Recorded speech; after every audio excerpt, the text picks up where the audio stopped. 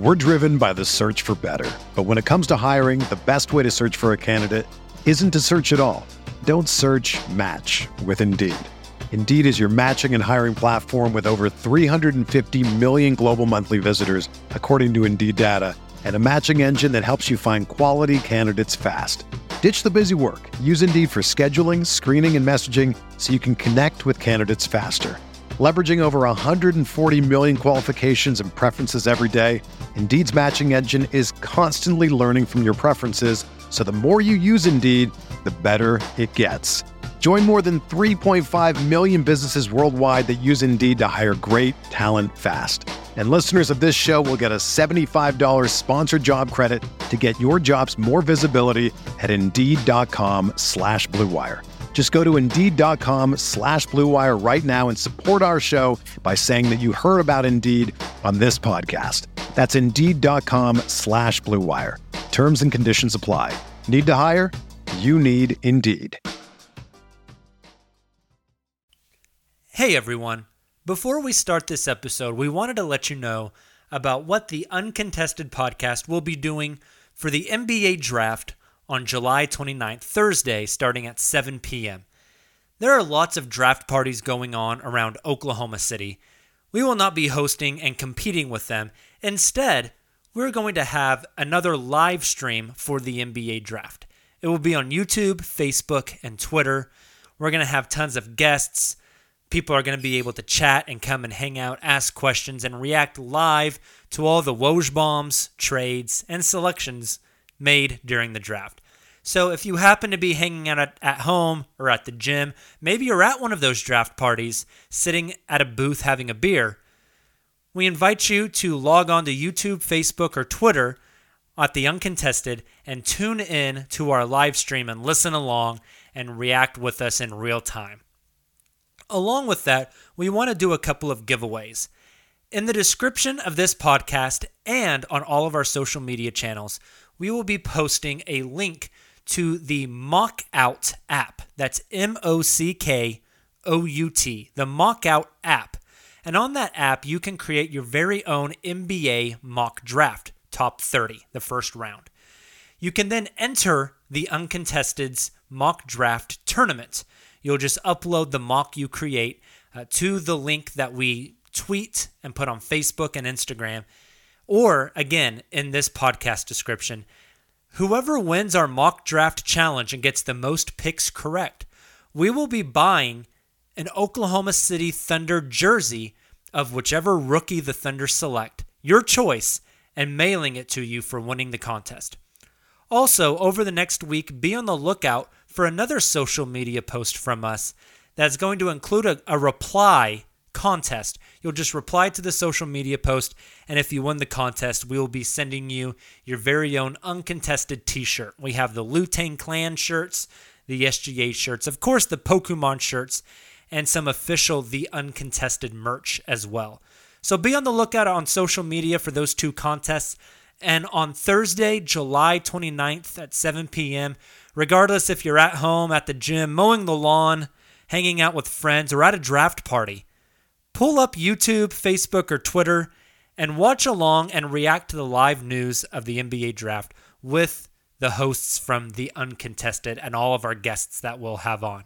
We hope you guys enjoy this episode of the show, and we will talk to you soon.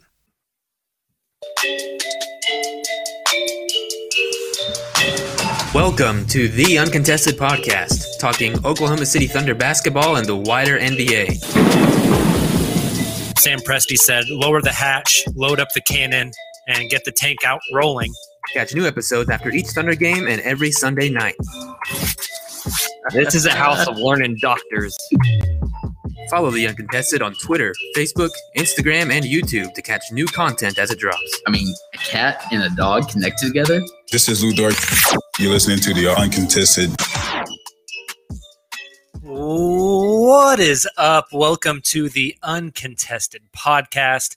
We are a part of the Blue Wire Podcast Network, coming to you live Sunday, July 18th. We are on YouTube, Twitter, and Facebook for our weekly live stream. If you're joining us tonight live, thanks so much. If you're listening to the podcast version of this on Monday or Tuesday, we appreciate you as well. Please go drop a 5-star rating on whatever app you are using to listen to this podcast. It would mean a ton to us. I'm your host for the evening, Jacob. Got Taylor Peterson along with me tonight. So I had the office door shut, and I didn't realize this until we started podcasting, but there's a fly buzzing around in here. So I'm not sure if you guys are Breaking Bad fans, but I feel like Walt and Jesse in the Fly episode. I do not watch that show. Oh, I also have not watched Breaking Bad. Such a good show. I'm the thing is found your guys' summer homework. Is like that. I would be willing to watch that show, but Mr. Niffin Jacob, he does not watch popular Netflix shows. Like he didn't watch The Office. He didn't watch Tiger King. It took him a real long time to watch Parks and Rec. Yes. Yeah. If you're looking for anything popular, it's a no. But if you're looking Fast and Furious movies, it's a yes. I haven't got to see the new one yet. That's happening this week. We've also got Kamyar live on the stream here, who is dying of being old. He turned 30 a couple weeks ago, and it's just been all downhill. Just went downhill. Yeah, I probably was something that I worked out yesterday, and then I got up, and my lower back was awful, and so I've been on heating pads all day, and then hasn't been very fun. Oh yeah, and I got a dog DNA test kit because I was really curious about one of my dogs, and when we swabbed his mouth, you have to put it back in a container and put some shake it up. We did that for Brody. Okay, so and okay, that's really cool, Marcus. And when Amanda gave me the swab back so I could put it in the container, I accidentally dropped it on my rug. And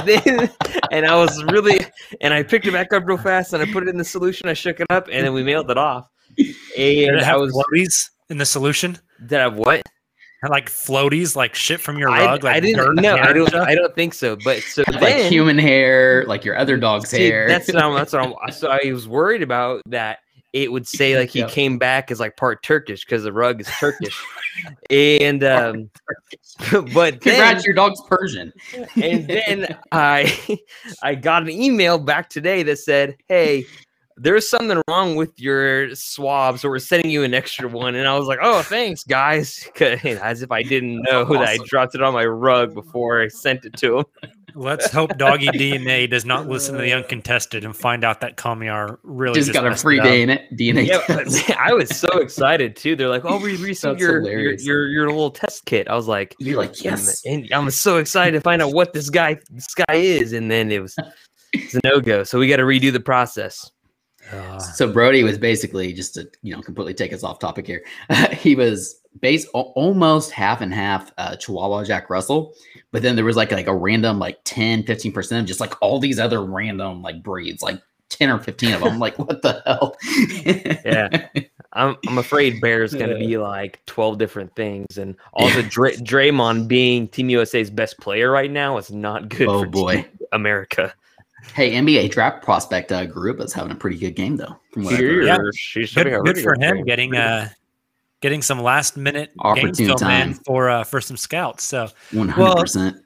Speaking of Taylor, great segue there. As we count down, we are 9, 10, 11 days away from the NBA draft. We also have Nick Crane joining the pod live from his library. A wild Nick appeared. It's my favorite library because I would read all of those books. I've already read them all. They're all pretty good. I can vouch for them. He's got the Cat in the Hat over there. 1 fish, 2 fish, red fish, blue fish. We don't cancel Dr. Seuss here on the Uncontested. All right, I'm done. I promise.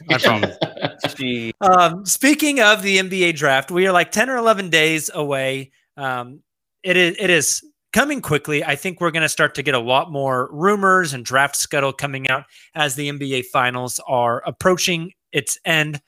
But guys, I wanted to talk a little bit tonight. As some of our listeners know, I am a teacher for a living. So Kamyar and I both are on summer break right now, which means we do absolutely nothing. And my sleep schedule is botched. So I don't go to bed till like 2 or 3 a.m. That's where I'm at right now. And so at about 1 a.m. last night, I got really bored and I decided to do some draft data that I've been wanting to look at for a while. So I wanted to read off this draft data to everyone here listening to the show.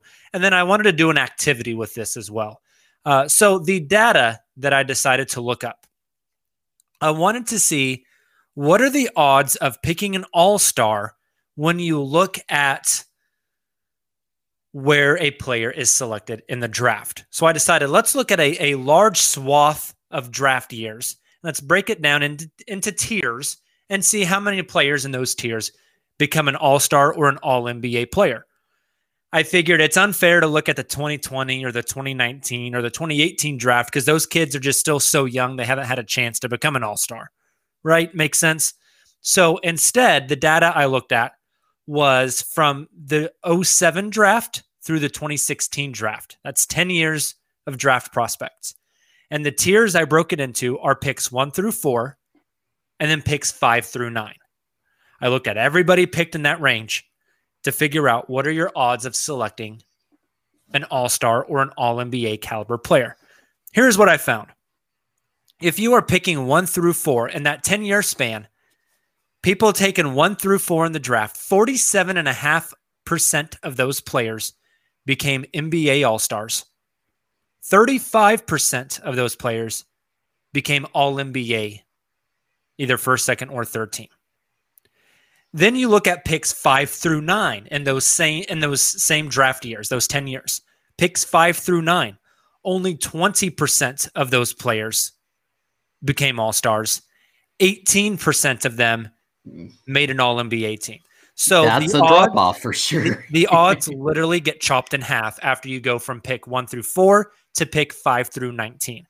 Well, here in 2021, the NBA draft is approaching.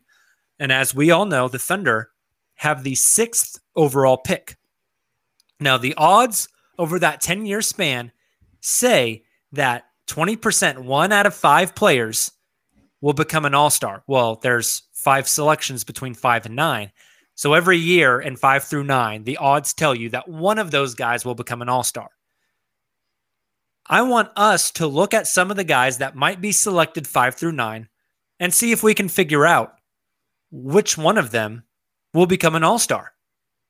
So I've compiled a list. I've kind of combed through the mock drafts, as I think everybody has, and I've looked at a lot of these projected players. And here's the list I have. And I want us to decide which of these guys we think has the best chance of becoming an NBA All-Star. The players we're looking at: Scotty Barnes, Jonathan Kuminga, James Bouknight, Franz Wagner, Davion Mitchell, Alperen Şengün, Josh Giddey, Jalen Johnson, and Keon Johnson.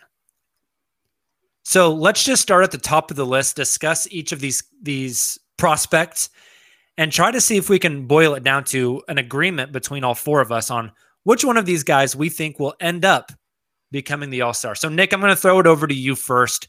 Let's talk top of the list, Scotty Barnes.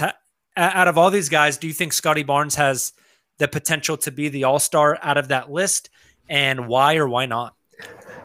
So he's a weird one. This is going to sound like a weird answer. I think he could end up being one of the best players on the list, but I don't necessarily think that results in an all-star appearance. He's got that style of play that I think he's going to be a huge impact on winning. He's going to be a highly sought-after type of player. He brings all the skill sets you want, but he's not going to be, the guy that drops 25 a night and gets all the votes, especially if he's in Oklahoma City, right? It's just going to be really, really tough. So I'd give him a good shot to hit one of those thresholds, but I'm not going to hold my breath just because of his style of play and what he does. Kamir, any thoughts on Scotty? Before you answer that, I do want to mention I have Kevin O'Connor's big board pulled up, and I wanted to read off for each of these guys. Kevin O'Connor doesn't do comps. He does, quote, shades of. So for Scotty, he has Draymond Green and Pascal Siakam as shades of for Scotty Barnes. Man, I don't know. I think I really agree on what Nick said. He's his set. I mean, he really he could like. I would like to compare him to Draymond Green. The only reason why I see it because he's tall. He's gonna play like a 4 position, and he's good at passing and handling the ball. And like that's it. There are so many other players you could really compare him to. I just because of his skill set, the highest or B is not something that's like an all or a guy that's gonna come. Maybe he might make an all. Like, are you saying all NBA? Or are you talking about like an all NBA team? Like, remember when Tony Allen was defending somebody actively and he was like team all defense? Are you talking about kind of all NBA all team? No, just like being selected to an all-star game in their career. I don't so no, but I think it'd be really special. It'd be a really cool role play, like Jeremy Grant. I mean, the best won't make an all-star team. Jeremy Grant in the East might actually eventually make an all-star team. So I just depends. But I don't see in the West anytime soon. I think that's fair. And also, Kamiar, to kind of go along with your point there, the All-Star game is very much predicated on like counting stats. And I don't see Scotty being a 23, 24 night per game scorer, So Taylor, anything else to add on Scotty Barnes? This is one I'm like pushing back 100% on. I think Scotty's ceiling is just like maybe higher than even some of the consensus top 4 picks in this draft. I made this comparison on this last podcast and doing some more research and looking back into it. He's almost like I said Ben Simmons. He's almost like anti-Ben Simmons, right? Where Ben Simmons was a consensus point guard coming into the draft, basically a jumbo point guard with just incredible IQ and court vision. And maybe in the NBA, like we've seen, especially with the Sixers, he's more of a 4 or 5 who can play like some point forward, even point center. I think Scotty should be a point. I think he can play some point guard. I'll put it that way. I think if you have him on the floor, even if you're starting him, quote unquote, in the power forward position, just like we talked about earlier in this offseason, we were doing player grades for the Thunder. Shea was really listed as a small forward, but obviously he was the lead ball handler. He was playing the point guard role for the Thunder. I think you're going to have, if the Thunder, in this hypothetical situation were to draft Scotty, I think they're going to be Shea and Scotty are going to be your 2 lead ball handlers. And so because of that, I think it's just a perfect fit for him. If he finds that fit with that team who don't just pigeonhole him into a 4 or a 5, he probably won't reach that ceiling. But I think he has that in him. I really, really do. Not just because of the IQ, not because of the court vision. His defense is stellar. I think he's of all the players in the draft, I think he has the highest potential and opportunity to be all defensive NBA team at some point in his career. But I think the offense is going to get there as well. And, we keep talking about his freshman year, not us, but just general NBA evaluators keep talking about his freshman year at Florida State. But like, I don't take a lot of stock into 1 year in college. Rather, it's, again, fit. We saw a lot of Kentucky guys. Shea's a perfect example, who are kind of put into roles. They don't really get to show their full game. The game's completely different. We had all the COVID stuff going on. I think there's a lot more offensive versatility that Scotty possesses that we haven't seen yet. And he's one of those guys, speaking of Shea, that kind of reminds me of somebody who just continues to improve and build on their game each and every offseason. I wouldn't be surprised if he develops more of a jumper. It already looks better in the combine. I don't know. I think Scotty absolutely will make an all-star game at some point in his career, as long as he's like I said, he doesn't go like the Bagley route where he's stuck in like a bad situation right out of the draft. He's in like a example OKC. I think would be perfect.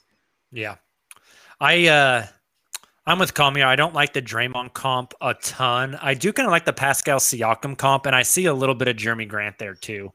So that's an interesting one. Nick, I'm coming back to you to start off with our next guy, which is Jonathan Kuminga. Kevin O'Connor, his shades of for Kuminga, Danny Granger, Luol Deng, Jeff Green.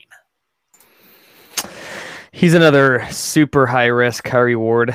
I think, God, it's so tough with him because he's all over the board at this point on kind of what guys think he is. I would put him at a higher chance than Scotty. I know that wasn't the question.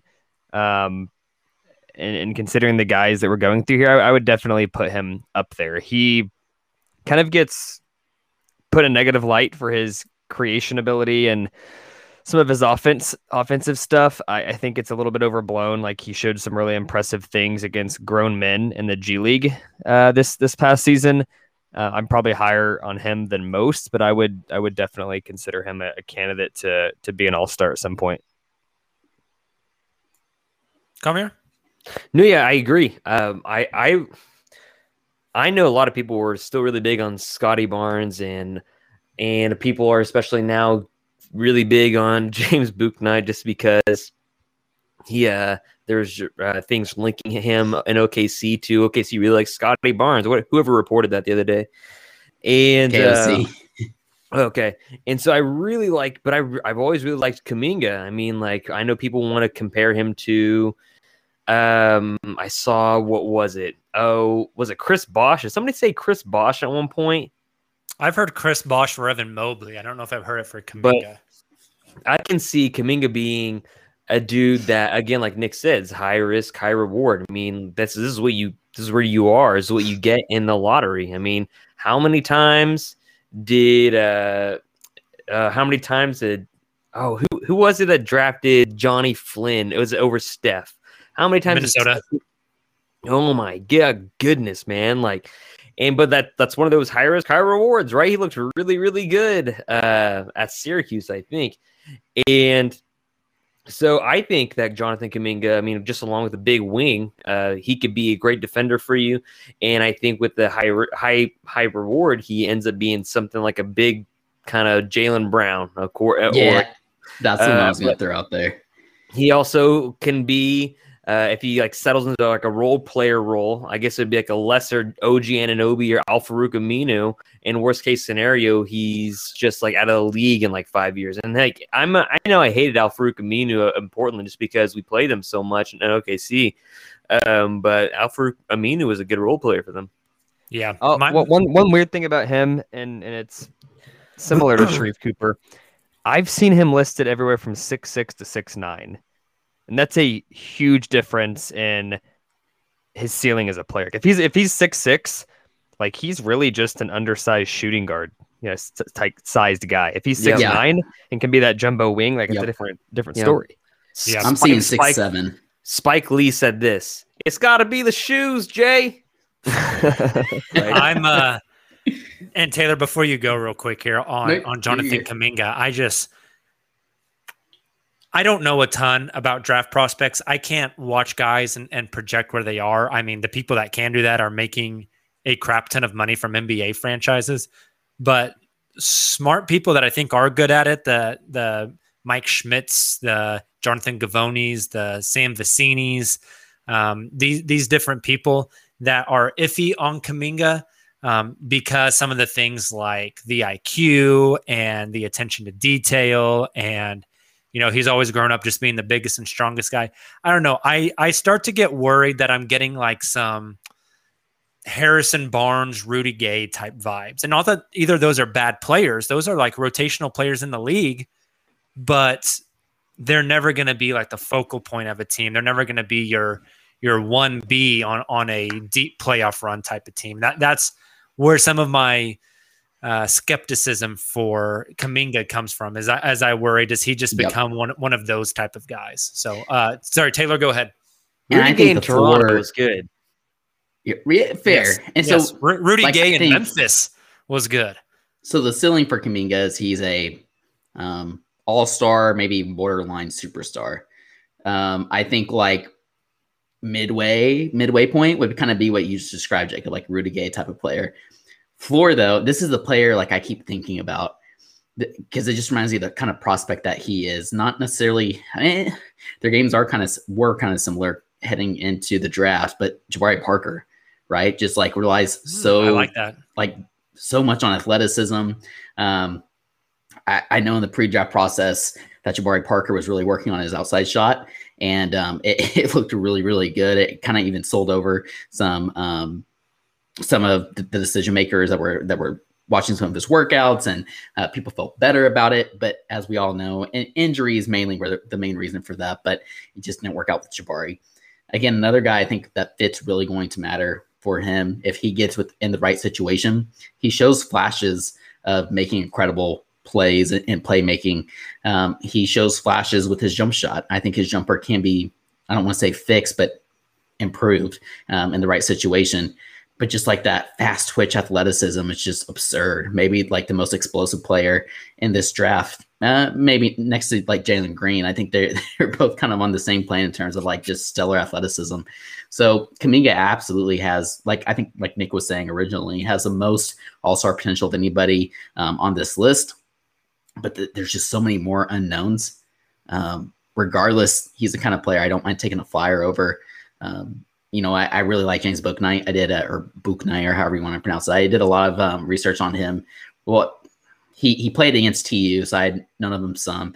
I watched his one-on-one that he had with Mike Schmitz of ESPN, but I really kind of did a deep dive this weekend. And I wouldn't be mad if OKC drafted a Bouknight or like a Sengun or, somebody like that. I'd rather take a swing on a guy like Kuminga. So I think I'm with Nick and Kamiar in terms that he probably has the most all-star potential here.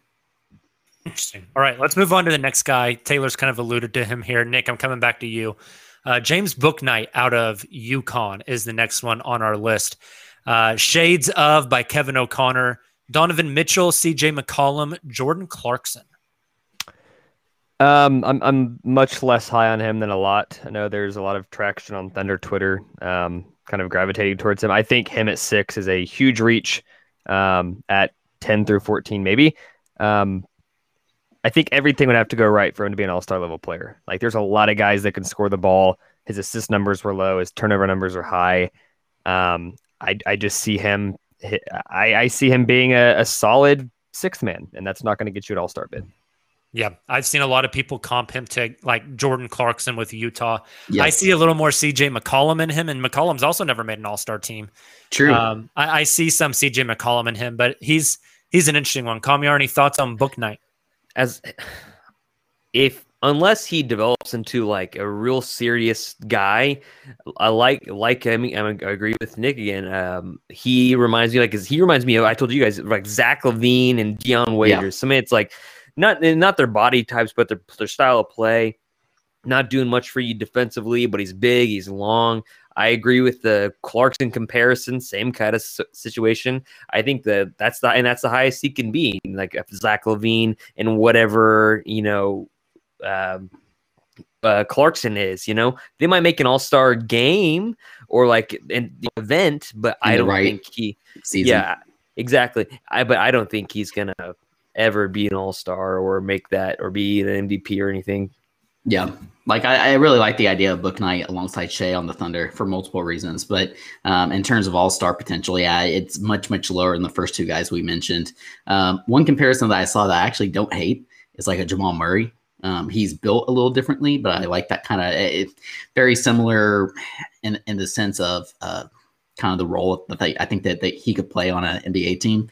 But yeah, I'm not convinced he's going to make an all-star team. All right. I think I'm a little higher on Bouknight than the rest of you guys. I think he's got a little more of a chance just from his dynamic, like can score at 3 levels. His build, I know, Kamiar, you mentioned Dion Waiters as far as play style, but not his build. His build and his athleticism, I'm not saying he's this guy, but I'm seeing a little bit of Ja Morant there as far as the explosiveness and the ability to get above the rim and the quick twitch. I see a little bit of that in the way he moves. So, all right, next guy, Franz Wagner. Kevin O'Connor comps him. Lamar Odom, Danilo Gallinari, Xavier Tillman. Nick, what are your thoughts on Franz? I'm higher on him than I am Mo, although Mo has had a solid little Olympic run here. His defense is better than people think. Yeah. He's a better playmaker than people think. All that to say, I still don't think he's a lottery talent. I think and I'm not just saying this because of what Jacob's going to say, but I think he's somewhere in between like a Gordon Hayward and a Joe Harris. Or like a Bogdanovich. Yeah, I just all the white European players. Anything similar with these guys? White European. I just don't think Joe Harris. He does a lot of things solid. Like he's for his size, he's a good defender from multiple positions. He can pass. I just don't think he does anything great. So sizes I don't think he has a chance. Sizes are a little different here, as well as I think athleticism between the two. But I think of his role being similar to that of what we've seen with Cam Johnson for the Phoenix Suns. I don't think Franz is going to be like making an all-star game. Again, not to compare their games directly there, but just like in terms of the role he'll play for a team and the right role, I could see him doing that for a very long time in the league. He's a glue which is guy great. for sure. Right, but not an all-star. Gives me major Sam Decker vibes. I'm out. Oh, wow. That ain't good. Sam Decker. I remember making Sam Pecker jokes back in the day. He was those supposed to jokes. be. Still He was make a 'em. sweetener in the Chris Paul trade to Houston. Yep. Wasn't very sweet. Remember when he fell down flat on his face, like trying to reach a ball, like he tripped over himself? That's fantastic. Love that. I think we don't need to talk about Franz anymore. Let's move on to the next guy, Davion Mitchell. When we look at Kevin O'Connor's breakdown here, he's got Davion Mitchell, Drew Holiday, Donovan Mitchell, Norman Powell, which I think is very high praise, and I would not put Davion in that tier. Nick, what do you think? If he was 19 years old, I think obviously the whole aura around him would be a little bit different. He's just so old relative to other draft prospects. His offensive leap that last season at Baylor was so significant that I almost don't buy it, if that makes sense. The shooting percentage from three for sure, right? Like he was not an offensive player by any stretch of the imagination, had a really, really good final college season. If he continues that, he's going to be damn good for somebody. He can lock down defensively. I just don't know if I buy it. But, he could be that guy that goes 14 to the Warriors because no one wanted to take a gamble on his age, and he ends up being a freaking all-star. Like what he showed in college is all-star level stuff. Is that something he can carry on? I don't know. What he showed in this last season, I don't know. Like you said, Nick, his product as a whole is what really worries me. And maybe that's unfair because I just made a counter argument about that with Scotty Barnes, only 1 year in college. Don't take too much stock into that. But like you said, we did see more of that with Davion because he did play longer in college. Again, just another role comparison, not comparing games or at skills directly, but like Marcus Smart, less of a defender. I don't think he'll reach that level defensively, but that kind of role for a contending team, it's kind of where I see him fitting, especially if he goes to Golden State, being able to knock down outside shots, great for some other teammates, although to a much lesser level than some all-stars, like obviously Steph, and then being able to play solid defense. And he's a competitor. So he's a guy that everybody's going to root for, love having on your team. Don't think he'll be an all-star. I think, I don't know. Actually, I know about Jake. Do you, Nick or Taylor, how much college hoops do you guys watch? Quite a bit. Yeah, I'm going to say okay. I watch more NBA, but I watch a fair share of right. Okay. Big 12. So, because I watch a ton of Big 12 basketball, and the way he played all year was surprising to me. And then people really got to know his name just because of how he played in the tournament. He just ripped off game after game after game. And you saw what he did in the national title game against Gonzaga, which has other, it could do to the top talent. 5. Yeah. And he just killed it. And he's so thick and he's a little bit older. And he just overwhelmed opponents, and he overwhelmed everybody, especially in that Gonzaga game where you have 3 legit NBA prospects, top 14 NBA prospects right there on the court. And he was just so good. And so I wonder about his jump because he was a good player last year, but he wasn't this good last year. And I think that a team like the Warriors would make sense for him just because they are ready to win now. And I think he could be a guy you could throw on the floor and he'll at least play good defense for you and be able to facilitate offense. But I don't think he's ever going to be an all-star. The only thing that concerns me a bit is the fact that from the start of the tournament till they won the championship, he went from a consensus like mid to late 20s guy to a potential top 10. I mean, yeah, the tournament's the biggest stage. Like, he balled out, he did his thing, but I don't know if that warrants jumping, 15 spots. It's the same thing as Shabazz Napier. Remember when he killed it in the tournament? And how's he doing in the league? Yeah, and he had like Oklahoma media being like Shabazz, like even on Twitter the night before they even pick. Yep. And they went with. Remember LeBron wanted him so bad that he went and drafted him, like all those rumors. Yeah. And then he was out. Yeah, that's fun. Yeah. Here's my thoughts on Davion Mitchell, and you guys can push back against this all you want. I'd love to hear counterpoints to this, but you guys have mentioned how well he played this past season, how he just like Calmier said, annihilated everybody in the tournament. The kid was 22. Right, going up against like a 19-year-old Jalen Suggs, an 18 or 19-year-old on this other team. Like if Jalen Suggs was 22, and Davion Mitchell was 22, like I think Jalen Suggs is pushing him around, right? Like Jalen was in college and had a college weight program for 1 year. Davion's had it for 4, and so when we talk about like making the jump, has Davion already made his jump? Is he at his peak as a basketball player? Right. I mean, he'll undoubtedly like tighten things up a little bit more, but I think some of these other younger guys have much more of a leap to make. And so I'm out on him. That's why I mentioned his age. I think like you guys said, it again, like all these, in terms of the fit, like if he goes to a team like the Warriors, who are a good team, have gone through injuries, which is why they're picking high as they are, I think that's a really good fit, really good pick for a team like the Warriors. But if you're a young team like the Thunder or any of these top 5 teams, like you shouldn't waste a top pick like that drafting Davion Mitchell. I agree. You know who he reminds me of a little bit? And not that this player is bad by any means. I don't think they ever improved a ton. Yeah. Like Buddy Hield came out of OU old. That's a good one. And he was a top pick. Not to say he was a bust or anything like that, but how much has Buddy Hield improved in the past 5 years? Yeah. No, I agree. I can't tell just considering he's, Kangs, right? It's hard to tell. It's hard to tell about those guys. That's the ultimate test right there. All right, let's move on to our next guy. That's a lot on Davion Mitchell. Next guy, a guy that I hope the Thunder draft so we can hear Taylor pronounce his name every post game. Alperen Sengun. Alperen Sengun. Let me look up here what Kevin O'Connor has. Shades of Nikola Vucevic, Domantas Sabonis, Enes Kanter. The Enes Kanter one, big guys from Lazy Turkey. Comparison. That's what you got to do. Nick, feelings on Sengun? I like him a lot. Assuming he can get a jumper, because that dude he's listed 6'10". I don't even know if he's 6'10", dude.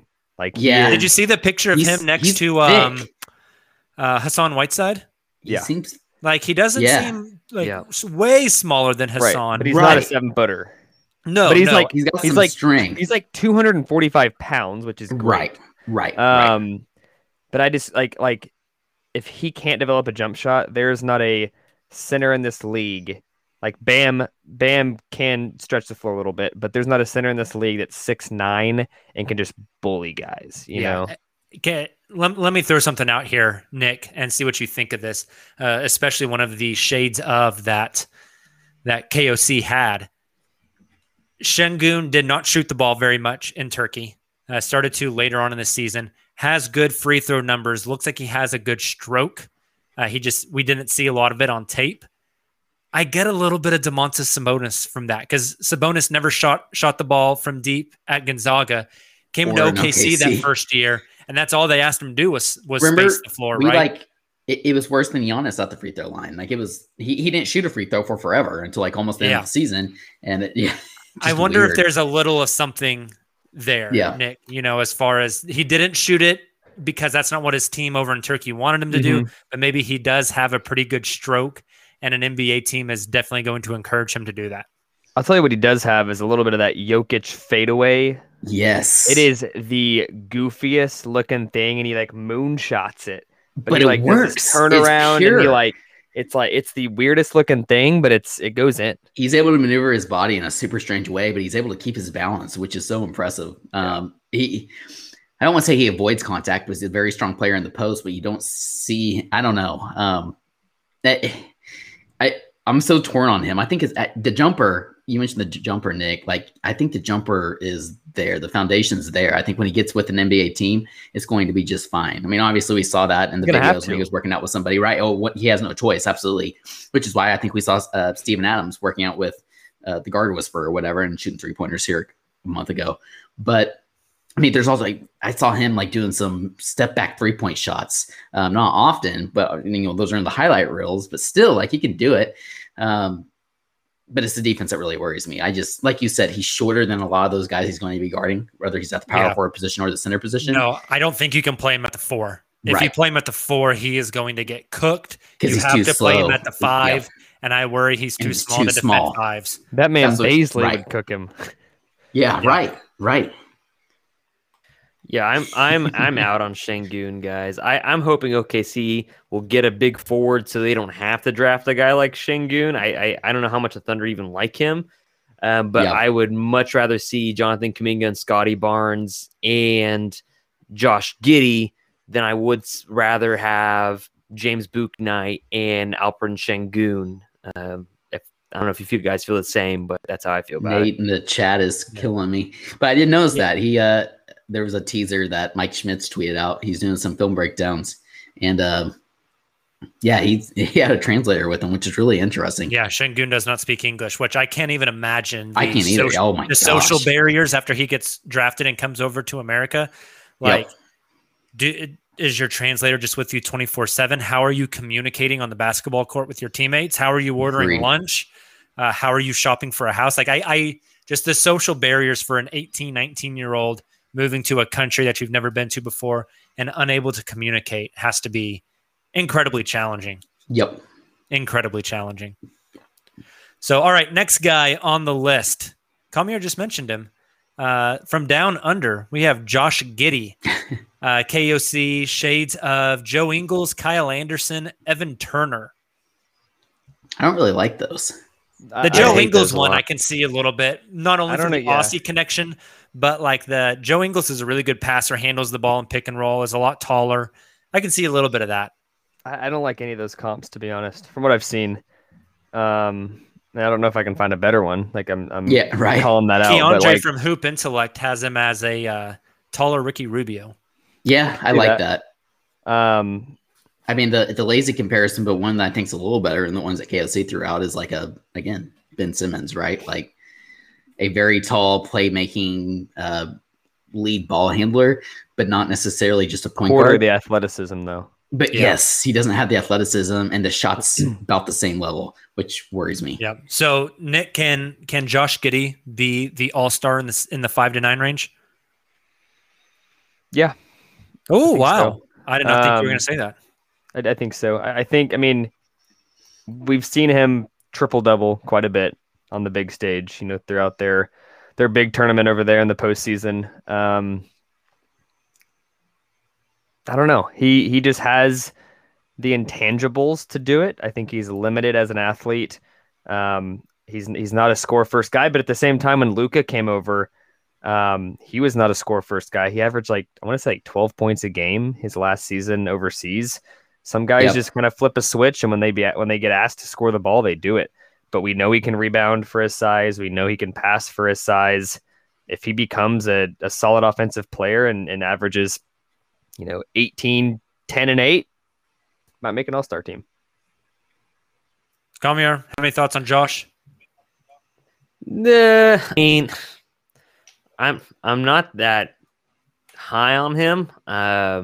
But again, I'm not as low on him as like you guys are on Keon Johnson. I think he could be really special, but I don't think he could be anything like an all-star guy. I think he'd be like a really good role player, or a really good starter in the league. But I don't see him being an all-star or anything. Yeah, I see him as being more of a lower ceiling kind of guy, personally. Yep. Yeah, no, I agree.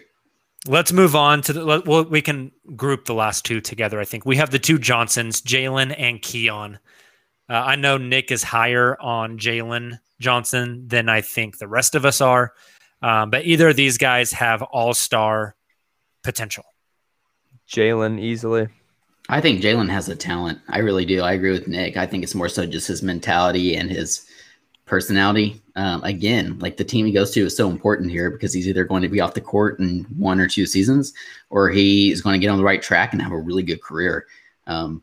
Because even with everything that went on, all the uncertainty, he's still, I mean, again, like just a perfect example, he was invited to the green room because there's a high chance he does go late lottery or right outside of it. So I think I'm with you, Nick. The talent's there for sure. If I had to choose one of the two to be an all-star, I would choose Keon. I would choose Keon to put the tools together eventually to pair with the insane athleticism over Jalen. But that's just my personal take. If Jalen didn't leave Duke early, I think he's a lock at 5. Oh, wow. I really do. Like he is like go watch his transition game. Like when he's in the open court and he's a solid defender too. Like his transition game is absurd. Like he can finish in traffic, he can push the ball. In the modern NBA, when you're just pushing, like he is going to be a stud. So we've gone through all the guys I have on the list here that could go 5 through 9. Once again, Scotty Barnes, Jonathan Kuminga, James Bouknight, Franz Wagner, Davion Mitchell, Alperen Sengun, Josh Giddey, Jalen Johnson, Keon Johnson. If you guys have to pick one of those guys, because the odds are only one of those guys becomes an all-star / all NBA performer. If you've got to pick one, which one are you going with? Jalen Johnson. Ooh. Jonathan Kuminga. And I'm going Scotty Barnes. Okay, then I'll keep the theme here and keep not doubling up on one. I'll go Bouknight. I like it. I like it a lot. See, and I think that's what we're seeing, like with us doing this exercise, is what we've seen with analysts, with scouts, with GMs. It's all over the entire league. Exactly. Can I ask a question to flip it on its head real quick? Mm-hmm. So we know the top 5. Give us statistics for top 4 was the threshold? Top 4, yeah. You want those numbers again? Yeah. Players drafted in the top 4 between 07 and 16. 47.5% to become an all-star, 35% to be an all-NBA player. So it's roughly 20% of a bump. Yes. Okay. Double. You're doubling. So with that in mind, I'm going to be the pessimist. I'm going to be the Kamiar here. Are you willing to trade away a whole bunch of draft capital knowing that you still got less than a 50% chance of that happening? Yes. That's a good point. If it's trade 6, 16, 18, and 3 future firsts, including next year's Clippers pick, so you trade 6 picks away to get 3 or 4, especially in the top 4 in this class, I think I'm doing it. Because if you tell me I have either a coin flip or a 1 in 5 chance, I'm playing the odds. I just really, I know. We know 16 and 18 is going to be even lower percentage to land a guy like that. And then those 3 future firsts, at the end of the day, what is the percentage chance that one of them ends up being 1 through 5? It's pretty slim. So I would throw all of those in. It's really, this is a question of, do you want a whole bunch of darts with one eye closed to throw at the dartboard? Or do you want one dart, both eyes open, bright lit room, and one step forward to throw at the dartboard? You can see what you get. I really already really like next year's draft, even more than this one. You're never going to make all the picks. I'm cashing them in, and I'm getting my better percentage chance. Yeah. Just my personal opinion, though. Speaking of the draft, let's continue on with some draft talk here. I went to DraftKings.com to look up some of the over-unders for players and where they will get drafted at. I'm going to go around in a round table here, ask you guys, and you're going to give me either over or under. All right? Kamiar, you're first up. Zaire Williams. He's over under at 18.5. Will he get drafted in the top 18 or later? Take the under. Ooh, okay. How much under do you think? Not much under 18.5. That's exactly where I'm at. Touche. Like I could see him in 1920. Yeah, Taylor, exactly. Keon, this one's wild to me, and this one's easy money to me. Taylor, 8.5? Keon Johnson at 8.5. Oh yeah, give me the under there. I think he goes more towards like bottom lottery, even right outside of the lottery. You mean the over then? Or the over? Yeah, sorry, I'm looking at that different. Yeah, Yeah, I think Keon's more like 13 through 20. Right, I agree. Nick, Alperen Şengün at 13.5. Over. Over. Wow, how much over? I think he's 16 to 18 range. Wow, if he's there and I'm the Thunder and I still have 16 and 18, I take him. 16, Yeah, 18 agreed. range, huh?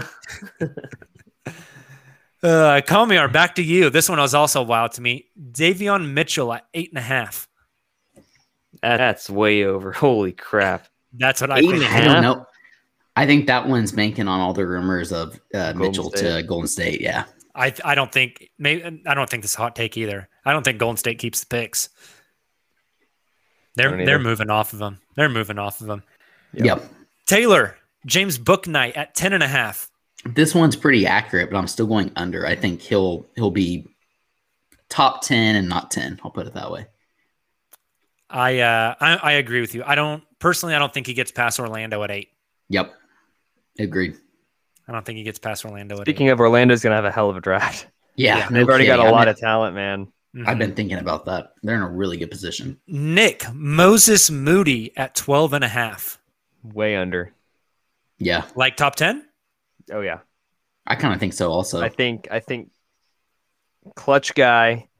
They only signed the best of the best. He had a great pro day. He's got the huge wingspan. He can shoot. He can defend. Like, he's got everything you want in a player. I wouldn't be surprised if he goes 9 to the Kings. Yeah, I could see that. I think that makes some sense. I like him. I do too. I do He's too. awesome. He's great. I'd I take like him too. over. I'd take him over Bouknight. His shooting stroke Which is, I think that's fair. I think Bouknight has a higher ceiling, but I think Moses has a much, much higher floor. I'd I be think- very happy with Moody. I think Moody is going to be a very, very, very good role player in this league. Robert Covington, eh? Yeah, or better. Or better. Yeah. So awesome. Well, Taylor, you want to take us on a trip through the comments real quick? Let's do it. Pull up any questions before With this we cool get on new to, chat overlay feature that I have found out, although it's There not you go. pulling up for me, but that's okay. So Marcus Kruger had a pretty fun fact I'll go ahead and share while I'm looking for other questions. An OU chemistry professor was the science advisor for Breaking Bad. I did not know that. That's pretty cool.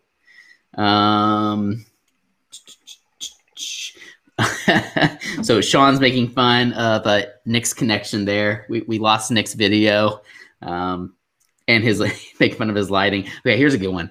Arvin asks, if Barnes gets taken before 6, would you guys be okay taking either Bouknight or Giddey over Kuminga? I'd trade down to do it. I think that's probably the smart plan, right? If you know somebody's really, really high on Kuminga. I don't know. I mentioned my apprehension on Kuminga earlier. I think if anyone has the chance to get this kid to buy in and to develop him and to get him to a better place, it's Oklahoma City. And Yep. so I'd roll the dice there if I'm OKC. If it's Kuminga at 6, I'd take Kuminga. I agree Same. with that. Same. We have a lot of a couple questions here when we were going through Bouknight. I know we spent a lot of time on him. So Sean asked, or not asked, but he basically was making a comparison of Lou Williams, like a Lou Williams type, not specifically Lou, but that kind of type of player for Bouknight. What do you guys think about that comparison?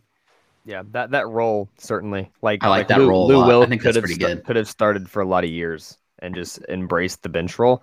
I don't know if Bouknight could start for years and just wants to be a bench guy. It's kind of a rare thing, but Yep. I see him in the role that Lou ultimately played. I could see yeah, Bouknight being more like a Terrence Ross kind of guy. Yeah. Yeah. Which is a similar similar role. Yes, Yeah. for most of Yeah. his career, like that's why I say like Zach LaVine and Jordan Clarkson. Will Barton. He's a scorer off the bench, and he can really score the ball for you. But I don't see him in a much bigger role. Yep. So Aiden also asked about Bouknight. He asked Bouknight versus Dort. And Aiden, I'm just inferring here, but I think what you're talking about is like similarities and differences, maybe. I think he's more so asking than who would just you one over rather the other. have. Or who would you? Okay. I think that's fun. And That as is low fun. as low as I am on Book Night, I'd rather have Book Night than Dort. Oh, Not to say I would swap them out 1-for-1 right now, but you guys know I'm team trade Dort before you got to pay him. I think Book Night has a higher ceiling. I think if you can draft, if you trade 16 and 18 to get 10, and you take Book Night at 10, you're hitting those phones and you're trading Lou Dort for a big package. That's what I wonder. I have wondered about that. Sure. I think I just a part of me wonders if Presti does, has been thinking about that, has that planned out. But with that being said, Dort is elite enough, I think, on the defensive end that I'm not sure he's already almost there if he isn't already. And I'm not sure Book Night will ever be elite at anything. So because of that, I still lean Dort. Am I crazy to think that I just feel like there might be something there with like 6, 16 or 6 and next year's Clippers pick plus Dort to get up to 8. Or sorry, not to 8, to 4 to the Toronto Raptors. Makes a lot of sense. I would do it. I've also been thinking about this. This is maybe just random thought time as well. I think a good comp for Jalen Suggs might be Mike Conley. Yeah. Better defensively. You think Suggs is better defensively? Dude, wow. Suggs is a great defender. Conley was a really good defender, though, in Memphis. Suggs has so much more athleticism that I agree. And he has that bulldog mentality that Conley never really has had. Suggs is like the bulldog. Go to war for Suggs. Bulldog defensively go is to like war for that guy. The word for him. Like he doesn't care if you're a 10-time All-Star. He is in your grill. Like I love Jalen Suggs. Jalen Suggs is my guy. If the Thunder had pick number 1, like obviously you have to go. I love Green. Obviously you have to take Cade, but like I almost wonder if the Suggs fit next to Shea is better than any of those guys. Suggs, just to your guys' point. Suggs is also the if you had to ask me like who would be the shocking guy to fall to 6, if Suggs fell to 6 on draft day to the Thunder, I would not be shocked. If Suggs fell to 6 on the Thunder on draft day, you better call an ambulance because the erection's lasting longer than 4 hours. Now I'm not saying there's a high. I'm not saying there's a high chance of that happening, but I would not be shocked. I really wouldn't. I think it was Ryan Russillo said that Jalen Suggs of his offensive possessions, 4% of his offensive possessions were isolations. So that's perfect next to Shea. Elite next to Shea. Yeah. Because Shea was 96% unassisted, so there's the other 4%. They would have. Let's stop talking about it. I'm getting too excited already. Yeah. We need to move on to the next question. Yep. I'm with you guys. Aiden. Again, so we talked about Giddey there. He has Giddey LaMelo comparison. In the transition passing, I can see it. All the other aspects of the game. And the jumbo size, but yes. The passing and the rebounding, for sure. But LaMelo is size. 10 times the score and 10 times the athlete. Mm-hmm. So here's another fun one, kind of in the same regard from Nate Sanders. If for some reason Barnes and Kuminga are available, who would you take? For me, this one's Barnes, and it's not particularly close. Kuminga. See, I take Kuminga too. Okay, so I think Barnes as well. I'm with Jacob. We're that's fun. Split down the middle. And I also think it's not particularly close. We're even more split down the middle. Civil War. I like it. So this isn't really a question that we need to answer particularly, but just to Nick's point, Sean also asked this before Nick even brought this up here a little bit ago. Sean said, are we sure that Jalen Suggs doesn't slip to 6? And that's exactly what Nick was getting at there. I don't think he slips to 6. This is the reason why. If you get to 4, if he gets to 4, which we all think he will, and I'm Toronto, I'm telling everybody I'm taking Jalen Suggs. And if you want him, you better call and offer me something because in 3 minutes, I'm calling this pick into the commissioner. Yep. And he's not getting past 4 because even if past 4, because even if Toronto doesn't want him, they are getting something to give up that pick so somebody else can get him. I could see the Luka Trey type trade between the Thunder and the Raptors. Like, we know that you don't want Suggs. We'll give you a first round pick next year or the year after just to swap 4 and 6. And you get the guy that you wanted anyways, and you get you get your future asset. I agree with you there. The only reason I don't think that works is because Orlando's sitting there at 5, and I guarantee you they'll swap up Scotty Barnes. So you have to work out it just gets way too complicated. I think they really like Scotty. I've heard that I also think too. they take Suggs. I think Kuminga fits better in Orlando. They've got their defensive Florida State jumbo wing already. Yep. Yeah. Exactly. I also think it depends on what Toronto is going to do, right? Are they tearing it down? Kyle Lowry's out the door. We're going to trade Pascal Siakam. We're going to go back to the drawing board. Or is it we're giving the fans in Toronto who didn't have a team last year because it was in Tampa one more run at it? And in that case, I could see some sort of trade that's like 6 next year's Clippers pick and Lou Dort for 4 or something like that. Yeah. So shout out Kerry. Kerry always seems to listen to us when he's traveling, or listen to our live streams while he's traveling. He just landed in Salt Lake City for a layover, and glad that he can listen. Can't wait to listen while he's on his flight home. So shout out Kerry, but he has a question here. He asked, what package will you guys make? What package would make you guys happy in return for a trade involving Lou Dort? Pick 7. For me, it's a move up. Yeah, move up.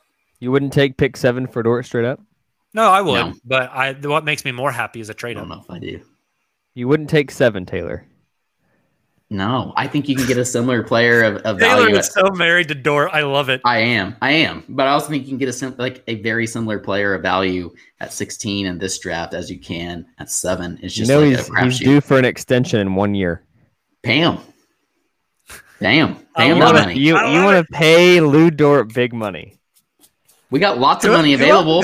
Too. This isn't the Kevin Durant, Russell Westbrook days. Shit, we aren't bringing Lonzo Ball in as much as we all want to.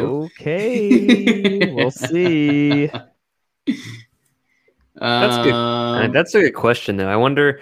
Yeah. I wonder how much vested kind of, not really interest is not the right word, but maybe trust in Shea that Sam Presti had with Russ and KD about future moves to the roster. I wonder if Shea's being included in those discussions yet, or if it's too early in the process for him to be included in that stuff. Nick is saying no while drinking things. Dude, Shea's the golden child. He's not making decisions, but they're consulting him for sure. I think they're moving forward with him in mind. I agree. I wonder how much that would weigh on a Lou trade then. Yeah. So, yeah, true. That's a good point. And I've been wondering that as well. They definitely are close candidate ties, but at the same time, to Nick's point here, I think it was last week, Shea wants to win a championship. Yeah, I don't think Shea is saying trade Lou to get this guy. But I think if Presti came to him and said, we can get this guy, but it's going to take Lou. We can get Jalen Suggs, but it's going to take Lou. I think Shea says, I want to win games. Yeah. Exactly. Now, I'll Colton go visit Davis, Lou in Toronto. Another Book Night comparison here. He said, Book Night, could he be a DeMar DeRozan? I do. I think so. DeMar can't shoot from outside of 15 feet, though. Did you see Jalen Suggs' stats in college? Wait, he's talking about Book Night. We're talking about. That's what I meant. Have you seen Book Night stats in college? Is what I meant. Well, yeah, but I think context there is big too. Again, I know this stat gets brought up all the time. Book Night never shot an open shot in college, right? He was the only offense. I think his offense looks much different, and whenever he has space on an NBA court, I think he will be a much different player. I don't see Book Night being a mid-post back to the basket kind of guy. No. But I also think he could be a guy that's a solid scorer without ever being like DeMar DeRozan still shoots threes. Oh, okay. I think you're referring to having a DeMar DeRozan type of career, maybe, where I'm thinking the style of play of DeMar DeRozan. Oh, got you. I don't think their styles of play mirror. No. Yeah. But I'm saying their careers and being high-level scorers without being a Steph Curry 45% shooter from 3. I think they're both crafty offensive scorers and could have similar roles Yeah. in the NBA Yeah. level. But DeMar lives in like that mid post turn. Yeah. And just Book Knight's never going to do that. I don't think. No. So one more question that we'll actually answer, and then one more question that we'll answer really quickly because it'll be a quick answer. This one is from our Owasso friend, friend of Nick and I's, Nate Sanders, asked, do GMs know the picks before they are shown on TV, or do they literally see if someone is available, then have 5 minutes to come up with a deal? I think my answer from Nate here is that the groundwork for these trades are being laid well in advance, which is why some of these rumors are leaking already 2 weeks out. And yes, they continue, but when you get to, Nate did not go to, sorry. I'm thinking of Matt because I was about to say, Nate. Sorry if I don't remember you, but I don't. Matt Sanders went to Owasso, and he was texting me here a little bit ago. Anyways, yes, I think GMs know. If Woj knows, the GMs know. Yeah, exactly. Yeah. I think that there's so much communication going on draft night that GMs know who wants to pick who's slated to go where, what teams have who on their big boards, how they can maneuver around, et cetera, et cetera. Yeah. And the last one, this is one we can answer quickly. Carrie asked, are you guys going to Summer League? We should find out mid next week. Yep. And we'll let you know. Nick will be there. He's credentialed. We're going either way. All of us are going either way. I've already decided for us. Okay. Okay, Dad. I think, Colin, you're out, right? You said you aren't going? This is correct. Yeah, that's what I was, and I think Justin's out as well. So I'm bringing all the podcast money and betting it all on red. Just so there you go. Or should I go black? That's okay. All right. Yeah. Before we get out of here, guys, let's take a quick trip around the association. We're driven by the search for better. But when it comes to hiring, the best way to search for a candidate isn't to search at all. Don't search, match with Indeed. Indeed is your matching and hiring platform with over 350 million global monthly visitors, according to Indeed data, and a matching engine that helps you find quality candidates fast. Ditch the busy work. Use Indeed for scheduling, screening, and messaging so you can connect with candidates faster.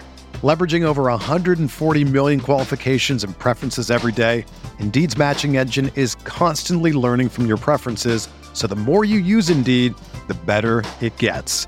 Join more than 3.5 million businesses worldwide that use Indeed to hire great talent fast. And listeners of this show will get a $75 sponsored job credit to get your jobs more visibility at Indeed.com/Blue Wire. Just go to Indeed.com/Blue Wire right now and support our show by saying that you heard about Indeed on this podcast. That's Indeed.com/Blue Wire. Terms and conditions apply. Need to hire? You need Indeed.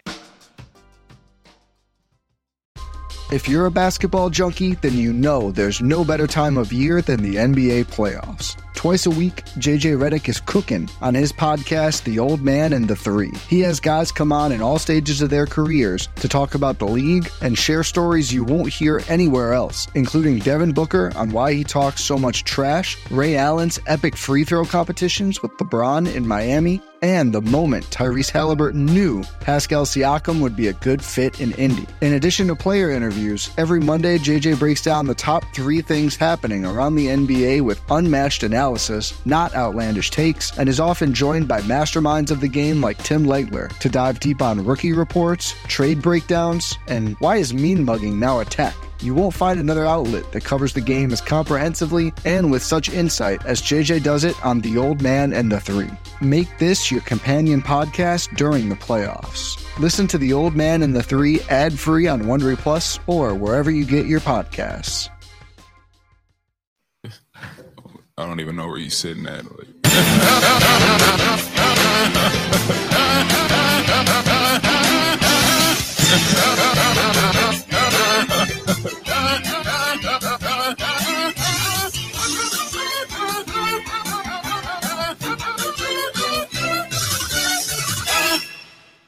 There's not much around the association to do. It's just going to one particular city right now. Phoenix, Arizona, as the Bucks win Game 5. We're heading towards a closeout Game 6. Here's my question for you guys. Simple enough. We getting a Game 7? Yup. Yes, sir. See, that's how I felt. I felt that the Bucks were going to win last night, and I strongly feel that the Suns are going to win Tuesday. Closeout games are incredibly difficult. Finals closeout games for a team that's never won it before, who none of their players have ever won it before, going to be just monumental. I think the Suns win game 6. I think we go to a game 7. Can I vent real quick? Yeah. I'm going to completely change topics. Is that okay? Uh-oh. All right. Yeah, whatever, man. Let's do it. Why is JaVale McGee in the Olympics? I thought you were going to be like, Giannis, I just don't know. No. Is there any two better people to represent the United States of America than JaVale McGee and Draymond Green? I mean, Draymond Green is like today's Charles Barkley, so I don't give a crap. But yeah, JaVale McGee. I figured not Keon Johnson. My God, Keldon. Same thing. He had 15 off the bench tonight. Yeah, and like I thought that was a good pickup because he's already on the team anyways. He knows the Spurs system. He plays well with Pop. It can make sense, and he was one of the dudes that was playing really well. Yeah, exactly. He's in shape. And yeah, they dropped a 3-point shooting power forward and a shooting guard and added Keldon, which makes sense, like Kamir said, and then a bench center at best. See, like my confusion was like how quickly that announcement came out. Like, was JaVale their first call? Hell, there's no way. There's no way. I keep on thinking about the coaches, like Steve Kerr's or Pop was like, all right, well, Keldon's already here and he does all the dirty work for us at San Antonio and he's filling this role and like maybe he inspires other guys to actually play hard on defense. And then like, hey, Steve, what's the guy with some grit that will like, that you really like? And Steve Kerr calls up JaVale McGee because I know they're short on big men, but it just makes too much sense that JaVale played for Steve and then Keldon already played for Pop. I think that's it. There's a lot of politics that I think also you got to consider the guys that are not playing. Well, one of the main guy not playing is due to health and safety protocols. Yeah. If you're an agent of a player that gets a call and says, hey, do you want to last minute go to Tokyo and play in the Olympics? You're being called because there's a health and safety protocols issue going on in the team. You're probably going to be like, no. I would imagine Trae Young was into it. See, that's at least 5 guys said no before they got to JaVale, is what I'm saying. Yes, I agree with that. But the weird thing to me is that like Trae and Ja both came out like on Twitter publicly, like very upset they didn't get an opportunity, which makes me think that there's some kind of weird like old school, new school thing in the league going on right now, but not in the league, but in Team USA going on right now with like Pop kind of being the head of that and basically telling these young guys like, oh, you guys will get your turn. Sorry. I don't know. It's just so strange to me. I don't get it. If JaVale was see Moses Brown. Still a bad plan. Yeah, right. It's not good. JaVale shouldn't even be on the damn list. Right. They should not have JaVale's number. They should have just called. JaVale's not even a top 20 center. JaVale shouldn't even be in the NBA. They should have just called Jokic. Should have just called Jokic. That's not how it works, but I wish. I mean, he has American citizenship now, right? So I mean, he said no to his home. He said no to his home country. Can you imagine how that would go over? Oh yeah, in gold. That's how it would go over. That's true. It's just a mess, man. It really is. But like going back to the finals, yeah, you got. I told Jake guys today, Suns in 7, man. Well, those guys, as soon as that series is over, it's Middleton, Book, and then I think there's one other, Drew Holiday. I think all 3 of them are apparently heading to Tokyo. Yep. So that'd be a huge, much needed boost to this Team USA. Yeah, but how tired are guys going to be? 7. Like, holy crap! It would have been awesome. Evan Mobley. They bring on the rookie again, like they did back in the day. That'd be and sick. Cunningham, let Cade play, and bring in Jalen Suggs. Those agents are saying hell no, for sure. Fair. But let's go to Tokyo. Freaking snap your leg in half, pull a Paul George, need amputation, and then you don't go in the draft. It'd be sick. Okay. When that happened, you could see that. Actually, the Olympics starts on draft day, I think, so they'd be fine. Yeah, let's see if we can. Well, the contract isn't signed on draft day. They would, if Evan Mobley snapped his leg the day after he was drafted, they'd still sign his ass. Probably. They I don't would. know. They would. You're telling me they're going to take that number 3 pick and then not sign him and just waste it? Well, you wait 2 years to sign it at that point because you have his rights. That's Joel Embiid all over again. That's how you lose your guy when he comes back and he's still an All-NBA guy and he doesn't want to play for you any longer. And I mentioned Jabari Parker earlier, and I'm reading that book by Jake Fisher, Built to Lose, and Embiid was going it was thought that Embiid was going to go number 1 to Cleveland until he had that injury in the pre-draft workouts, and they went with Wiggins instead. Milwaukee decided to go with Jabari, and Milwaukee really, really liked Embiid. And then Philly ended up getting Embiid. When are you going to read my book? Your book? You mean your article? Oh. You're talking about your slam article. He's got a whole library. Last finals question before we get out of here. Of these two teams, which one is more likely to make it back to the finals next year? Bucks. Oh, easy. the Bucks by a mile. Easy. Chris Paul may not be there. Yep. I think I agree. I think Chris Paul will be there, but I do too. But at some point, the West is stupid still. Age catches up. Yep. Yeah. At some point, the age is going to catch up. Yeah, I think the Suns will still be really good next year. I think the Suns have a phenomenal foundation, but I think the Bucks have a better chance of running it back. I agree with that. I mean, the Bucks have already got here. Yes, injuries helped a little bit, but I mean, Drew Holiday has had a horrible playoffs, and the Bucks, you put them in a half-court offense, and they basically just pull down their pants, shit at half-court, and walk back on defense. I mean, they can't do anything in the half-court. Can't wait to campaign. Drew hasn't had as bad of finals as people. Offensively, yes, it's been poor up until last night, but defensively, he's been a huge factor for this Bucks team. Definitely. So, all right, guys. Awesome podcast. Thank you all for tuning in live. And if you are listening to this podcast the following day, thank you so much. Go drop a 5-star rating wherever you get your pods from. Nick will be live on the Spotify Green Room Monday evening, so go join him. We will be doing a live pod from the Green Room on Wednesday nights, and then we'll be back for another Green Room hangout on Friday, so tons of content coming your way before we are back for another live stream next Sunday at 9 p.m. Make sure to join our live stream on draft night. Be on the lookout for all of the contests and giveaways that we'll be tweeting out as we approach this next week. You guys have a great beginning of your week. We will talk to you soon. And as always, thunder up.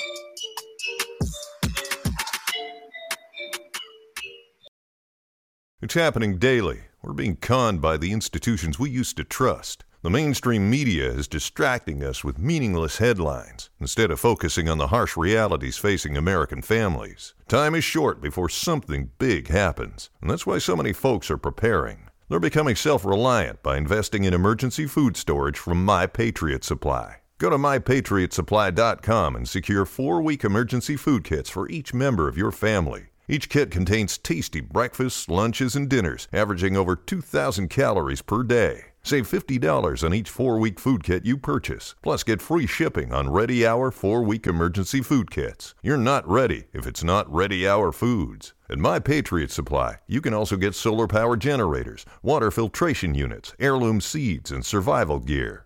Order by 3 p.m. and your unmarked boxes ship the same day. Shop MyPatriotSupply.com today. MyPatriotSupply.com.